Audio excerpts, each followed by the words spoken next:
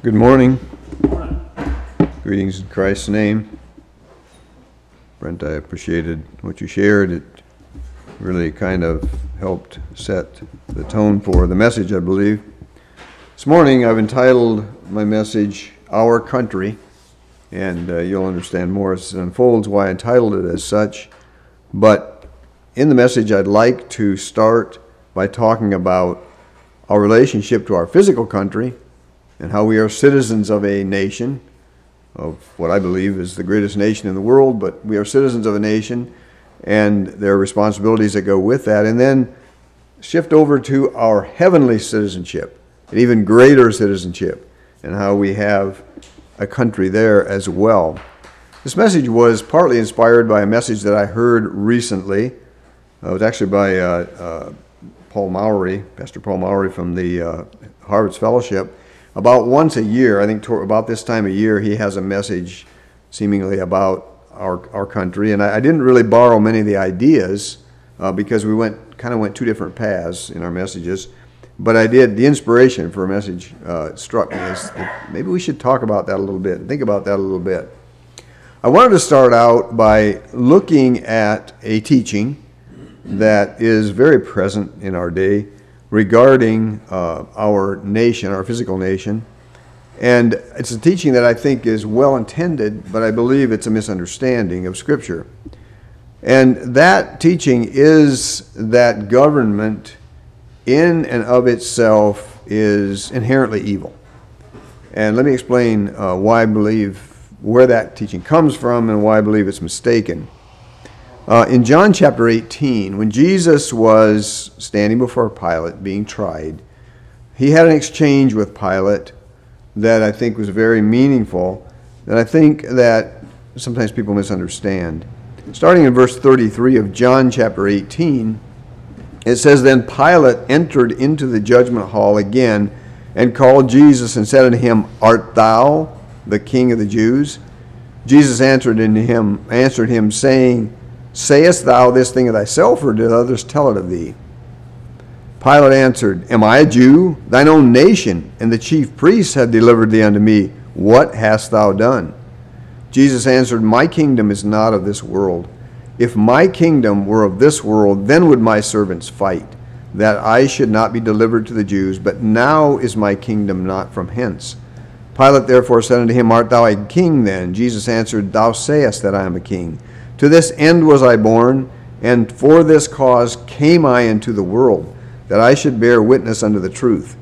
Every one that is of the truth heareth my voice. Pilate saith unto him, What is truth? And when he had said that unto him, he went out again unto the Jews, and said unto them, I find in him no fault at all.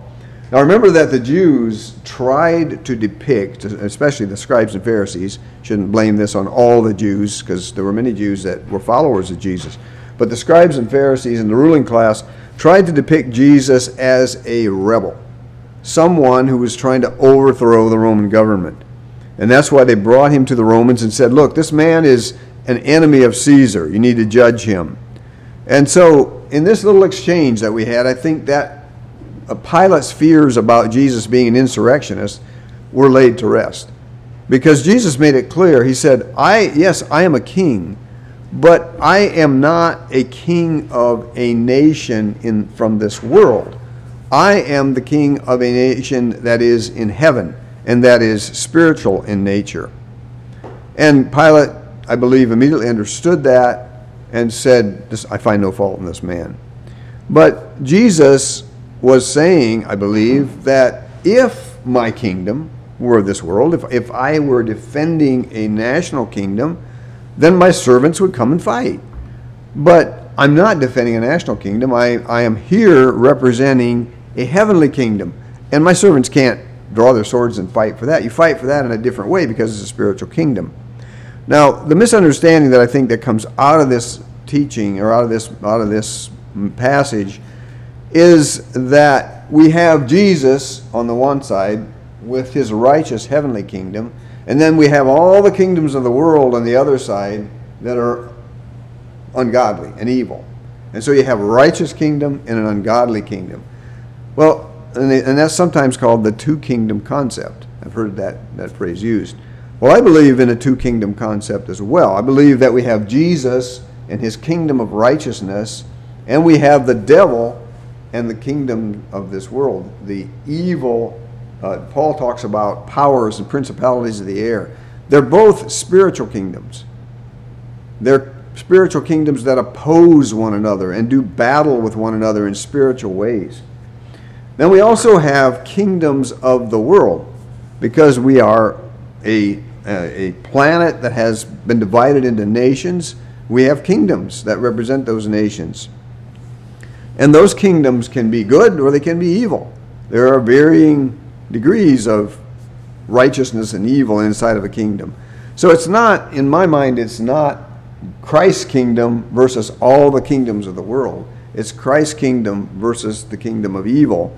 And then we have nations that can subscribe to good or to evil. The Bible talks about that. We'll go into that in more detail in just a little bit. But out of that teaching and out of that idea come some other ideas that I'd like to address, because I think it's important as we think of our relationship with our own country to address these and think about these. All other kingdoms are of this world and thus are evil. That's kind of the way of thinking. And so out of that comes the teaching that, I've heard the very radical application of this. I actually read this in a statement of faith by a group. And this is what they said. It follows that we cannot be citizens of a nation on earth even as we are citizens of heaven. They said we can't. God doesn't accept dual citizenship, so that if we do anything that supports a kingdom on earth, we are committing treason against the kingdom of heaven. A kingdom of heaven. For example, if you vote, or if you do anything to support your kingdom, then you are committing treason. Now, I don't know what they do with paying taxes, for example. If I'm a citizen of the United States and I pay taxes to the Soviet Union, that's probably going to be seen as a treasonous act. So I'm not sure how they handle that, but that's kind of teaching that comes out of that. And of course, there's some problems with that teaching. The first problem is that God said that earthly governments and earthly leaders are his servants. If you look at Romans 13, we're all very familiar with this passage, where he says, starting with verse 1 and going through verse 6, let every soul be subject unto the higher powers, for there is no power but of God. The powers that be are ordained of God. Whosoever therefore resisteth the power, resisteth the ordinance of God, and they that resist shall receive to themselves damnation. For rulers are not a terror to good works, but to the evil. Wilt thou not then be afraid of the power? Do that which is good, and thou shalt have praise of the same. For he is the minister of God to thee for good. But if thou do that which is evil, be afraid. For he beareth not the sword in vain, for he is the minister of God, a revenger to execute wrath upon him that doeth evil. Wherefore ye must be subject, not only for wrath, but also for conscience sake. For this cause pay ye tribute also, for they are God's ministers, attending continually upon this very thing. In the book of Revelation, it tells us in chapter 21, as the New Jerusalem is being described, it says, and the nations of them which are saved shall walk in the light of it, and the kings of the earth do bring their glory and honor into it. So if the nations of this world are evil, why would God import that evil into heaven? Of course, it really does not bear out well at all. Sometimes people who subscribe to these beliefs say that soldiers and police officers are murderers if they take human life. Well, if that were the case, then Paul would literally be saying, be ye good murderers of Jesus Christ, because he says, be ye good soldiers of Jesus Christ. It is not scripturally sustainable in my mind to follow that line of reasoning. The second claim that comes out of that belief is that Christians have no rights, and thus they should never participate in anything that demands the government change its policies and laws. So if you go to an abortion rally, or an anti-abortion rally, rather, a pro-life rally, you're wrong because you are now interfering in political affairs, and you should not do that. That's a belief that comes out of that. Again, I believe this is incorrect, and if that is correct, the Apostle Paul didn't get the memo. Because when you go, for example, to Acts 16, notice what Paul did. Paul was a citizen of Rome. He was from Tarsus. He was not a Roman resident, but the Romans extended citizenship to others for various reasons. Sometimes that citizenship came at a tremendous cost. But when you were a Roman citizen, you had certain rights and responsibilities that you did not have otherwise. So here we have Paul in Philippi. And we have Paul being persecuted by the magistrates, the Philippian magistrates. And we all know the story, so I won't take time to read this, but it's from Acts chapter 16. And we know that in that passage, we had Paul being beaten along with his companion, and they were put in stocks, and they were badly persecuted by the magistrates. When it was all over, the magistrates said, okay, you can release them now. And they said this to a jailer who had in the meantime become a Christian. It was now a brother to Paul in Christ. And they said to him, turn Paul loose. And Paul said, no. If you want me to be turned loose, you have beaten a Roman citizen, uncondemned. You violated the law. That's punishable by death. You're in trouble, buddy. If you want me to leave this town, you come to the town and escort me out of the city. Now, we could look at this and say that was a petty demand by Paul, but I think Paul was trying to get a message across to the magistrates, and that was, do not indiscriminately prosecute Christians. You might get in trouble for it. We have Paul again doing this in Acts chapter 22 when he was about to be beaten. Maybe we'll take a few minutes and read that. Beginning at verse 24, it says, the chief captain commanded him to be brought into the castle and bade that he should be examined by scourging, that he might know wherefore they cried so against him. And the setting here was that the Jews were crying out, demanding that Paul be put to death. And as they bound him with thongs, they were about to beat him. They'd tie you to a post and give you a terrible beating with a whip that had little bone pieces into it that could literally kill you. Paul said unto the centurion that stood by, is it lawful for you to scourge a man that is a Roman and uncondemned? When the centurion heard that, he went and told the chief captain, saying, take heed what thou doest, for this man is a Roman. Then the chief captain came and said unto him, tell me, art thou a Roman? He said, yea. And the chief captain answered, with a great sum obtained I this freedom. And Paul said, but I was freeborn. And straightway they departed from him, which should have examined him. And the chief captain also was afraid, after he knew that he was a Roman, and because he had bound him. It's interesting that Paul, in the first case, did not tell them he was a Roman citizen until after he was beaten. And then he said, you committed a crime. In the second case, he told them he was a Roman citizen and escaped the beating. And again, I think there was strategy in this. In both cases, he was sending a message, and he was doing it not for his own comfort. Paul was beaten many times and abused in other ways. He wasn't just doing this for his own comfort. He was doing this in order to provide an atmosphere where the gospel could be shared. The third claim that I've heard coming out of this is that since all government is evil, all governments are equal. Okay, so what? If they take our liberties in the United States, so what? We'll just go to another country. Jesus said, they persecute you in one city, flee to another. No big deal. They're all the same. Put them in a bag, shake them up, take them out. They're all made of the same. They're all cut from the same cloth. There's a little problem with that. In Proverbs chapter 29, verse 2, it says, when the righteous are in authority, the people rejoice. But when the wicked beareth reign, the people mourn. So the person who wrote the Proverbs, King Solomon, certainly put a difference between good government and bad government, evil government and righteous government. There are various kinds. One of the things that has always intrigued me about this is that the very people who say this, they live in America. Okay, so if our ancestors actually believed this, we'd probably all still be in Europe, right? There would have been no need to get on a risky voyage across the Atlantic and go to America if all governments are equal. One of the things that I'm blessed with in regard to America itself, which is just one nation of many, but one of the things that has blessed me about America is a concept that made it unique from the beginning, and that was the concept that our rights come from God. If you read from the preamble to the Declaration of Independence, it says this: "We hold these truths to be self-evident, that all men are created equal, that they are endowed by their Creator with certain inalienable rights, that among these are life, liberty, and the pursuit of happiness." So the realization, I don't think it was a new concept, it was just that man began to understand that liberty comes from God. And that concept comes from Scripture.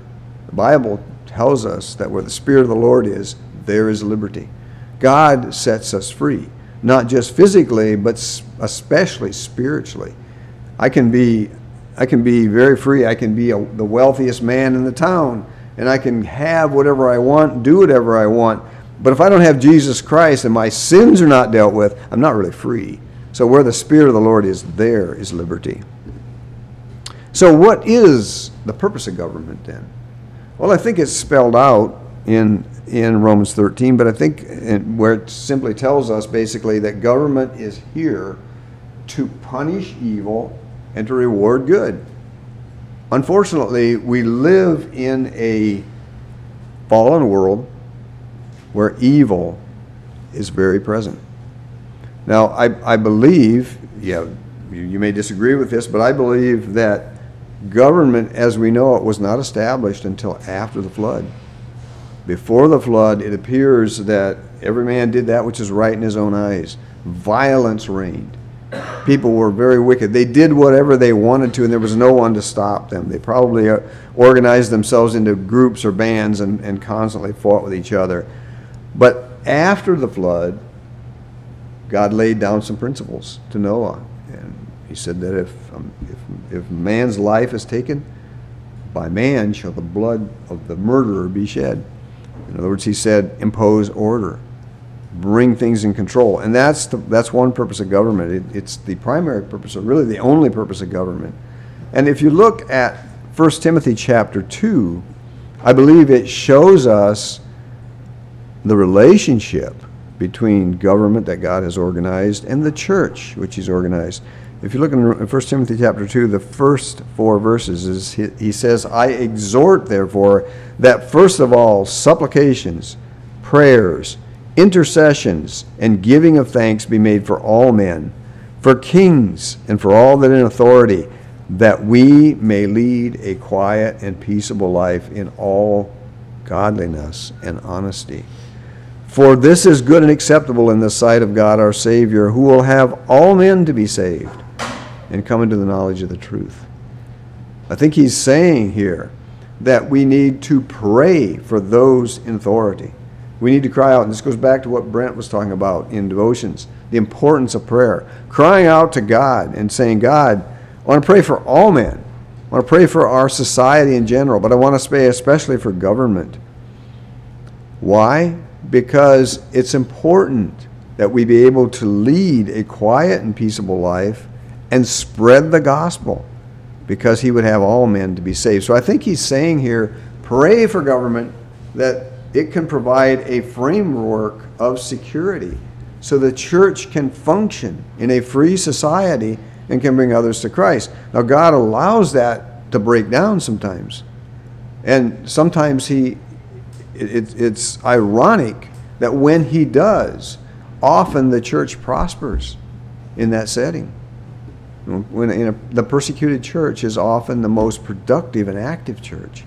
And yet, ultimately, God's plan is for us to live in freedom and to be productive and active. So that's a challenge to us. Living in America, we should spread the gospel and not be afraid to do so. So we should pray earnestly for our nation, that God would remove evil men from government and replace them with good leaders. Psalm 50, verses 14 and 15. I came across this verse. It was a real comfort to me. Actually, I came across verse 15. It sort of, I have my online Bible that I use, has a daily verse that pops up. But this wasn't the daily verse. I'm not quite sure where it came from. I opened my Bible, and it just showed up momentarily and then disappeared. And I thought, well, this is a promise, I guess, from God to me. In verses 14 and 15 of Psalm 50, it says, offer unto God thanksgiving and pay thy vows unto the Most High, and call upon me in the day of trouble. I will deliver thee, and thou shalt glorify me.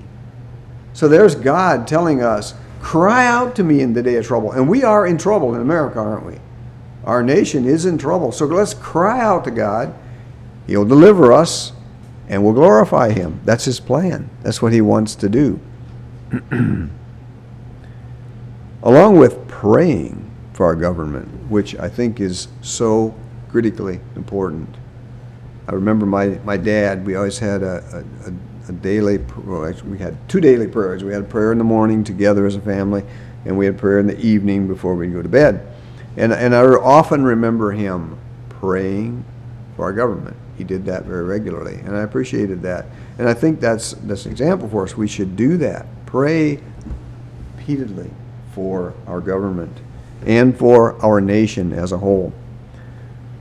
Along with that, I think we need to stand for what is right publicly. You know, we are coming into an era in the history of our country where freedom of speech is being assaulted, and you're being told, shut up and sit down and be quiet. Keep your thoughts to yourself. If you speak up against the evil that prevails, you're going to pay the price. And sometimes we perhaps do just that. We see people who they refuse to renounce evil because they're afraid.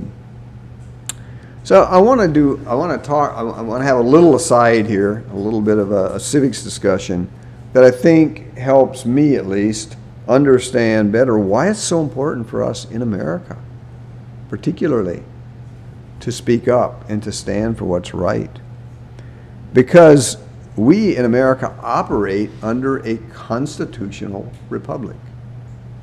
Now, it's interesting to me that in our current situation, how many times have you heard politicians say that democracy is under assault in America? You heard that? You hear that repeatedly. Now, it's interesting to me that here's what I believe the situation is. In America right now, we have a situation where policies are disastrous. And as a result, the consequences that come out of those policies are also disastrous. We have things happening in America today where our country is in a sorry state of affairs. And there are things that are happening that are almost unbelievable, especially in certain areas of the country. And so, because of those consequences and because of the policies and what's coming out of those policies, we have abysmal poll numbers for people in power. And so how do they deal with that? Do they say, oh, we better change our policies? The public is telling us they don't like what we're doing. No, they don't. They say, squirrel, let's shift the focus. Our democracy is under assault. We're being attacked. Oh, we have to. If you don't vote for us, then our country is going to fall into anarchy, and certain people are going to come into power that are evil and that are going to take away our democracy. And this happens over and over. Instead of changing nonsensical and evil policy, they provide distraction to the discussion of those policies. So I want to raise a question. Again, this is not a scriptural discussion. This is a civics discussion just for a moment. Is America a democracy? Is our country a democracy? Has our country ever been a democracy? No. America has never been a democracy, and that was by design. What is America? We're a constitutional republic. Now, why was that done? Well, it was done because in a true democracy, 51% of the voters can impose any kind of evil on the rest of the people.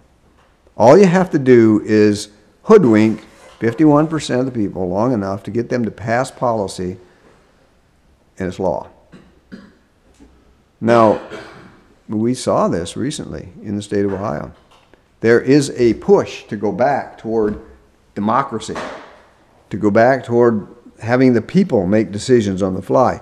And in Ohio, we had 2 subsequent votes. The first one was a vote to change the process for making constitutional amendments to the Constitution of the state of Ohio.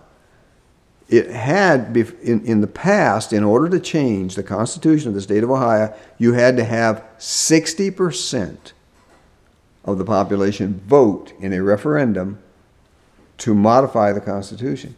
Well, the first vote that they called for was a referendum to change that 60% to 50%. And it was sold to the public by telling them, okay, so if this is tyranny. I mean, we want to change and we can't change. We're not a democracy. We have to go back to democratic principles, which means that if 50% of us vote for something, or 51%, then that's what happens. And the people bought it. And the first policy change, the first referendum passed. Well, they were doing this in order to set us up for the second referendum. The second referendum was, okay, now that we've changed this policy, now that all we need is 50% of the vote, let's change our Constitution to say that the reproductive rights, as they put it, should be complete for women. And so we need to be able to set women free. They have autonomy over their own bodies. How can we pass laws and have constitutional demands that infringe on their rights as women? And so let's have a constitutional amendment here that opens up, in the state of Ohio, abortion rights up to the day a child is born, essentially. Late-term abortion is allowed. So here's how they sold it. They sold it by telling people that if we pass this amendment, this places limits on abortion. Well, yes, it technically placed limits on abortion, but they were extreme limits that were virtually no limit at all. And again, the public bought it, the policy passed, and in the state of Ohio, it is now written in the Constitution that they have full, quote, reproductive rights. And if you read the amendment, I read the amendment myself. My son showed it to me, and I said, this could have been written by Planned Parenthood itself. It's evil. He said, well, it was written by Planned Parenthood, essentially. And so that is why America is a constitutional republic, which has a constitution that says you can't do certain things. Government, you are not allowed to do certain things. You are kept from doing those things. And to change the Constitution of the United States is a long, arduous, difficult process. And that's by design. You have to get ratification from 2/3 of the states, and there's various steps that you have to go through to get that constitutional amendment modified. You have to get an okay from Congress, and then 2/3 of the states have to ratify it. That's why we have the Electoral College that elects our presidents, so that the little states have representation as well. That's why the state of Wyoming, which has a very small population, has 2 senators, and so does the state of California, which has a large population. It's to protect smaller states from being bullied by larger states. So there's a reason that all this was done. In early American history, in many states, voters were required to be church members in good standing and landowners over the age of 21 before they could vote, because they didn't want to just turn this loose. Now, what's happening today? Today, we have 18-year-olds who vote. And there is a push to move the voting age down to 16. Because these are people, when you are 16 years of age, you are easily dissuaded. You do not have the life experience that it takes to understand what morality and righteousness truly is. So these are things, and I just wanted to take this little aside to just kind of help us understand, I think, why it's so important for us as Christians to stand for what is right and to pray that God keeps our nation from falling apart completely. We are told in Romans 13 to support our government with our obedience and with our tax dollars. But now, with all of that said, I'd like to shift gears a little bit.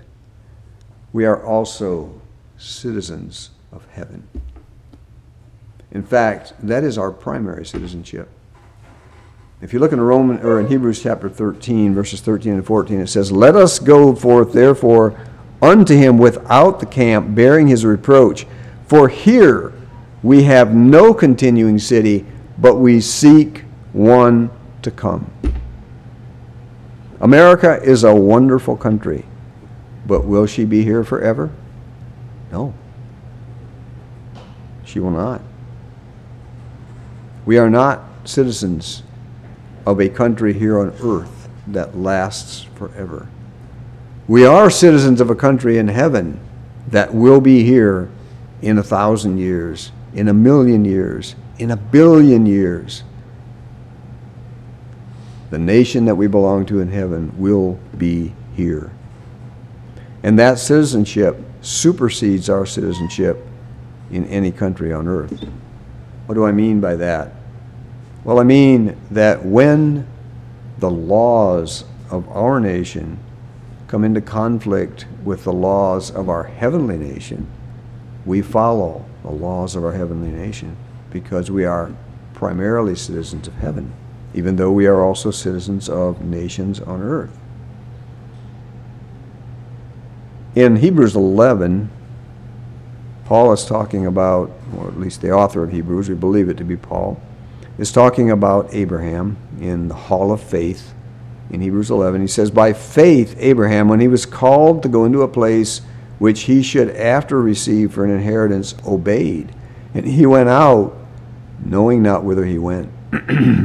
By faith he sojourned in the land of promise, as in a strange country, dwelling in tabernacles with Isaac and Jacob, the heirs with him of the same promise.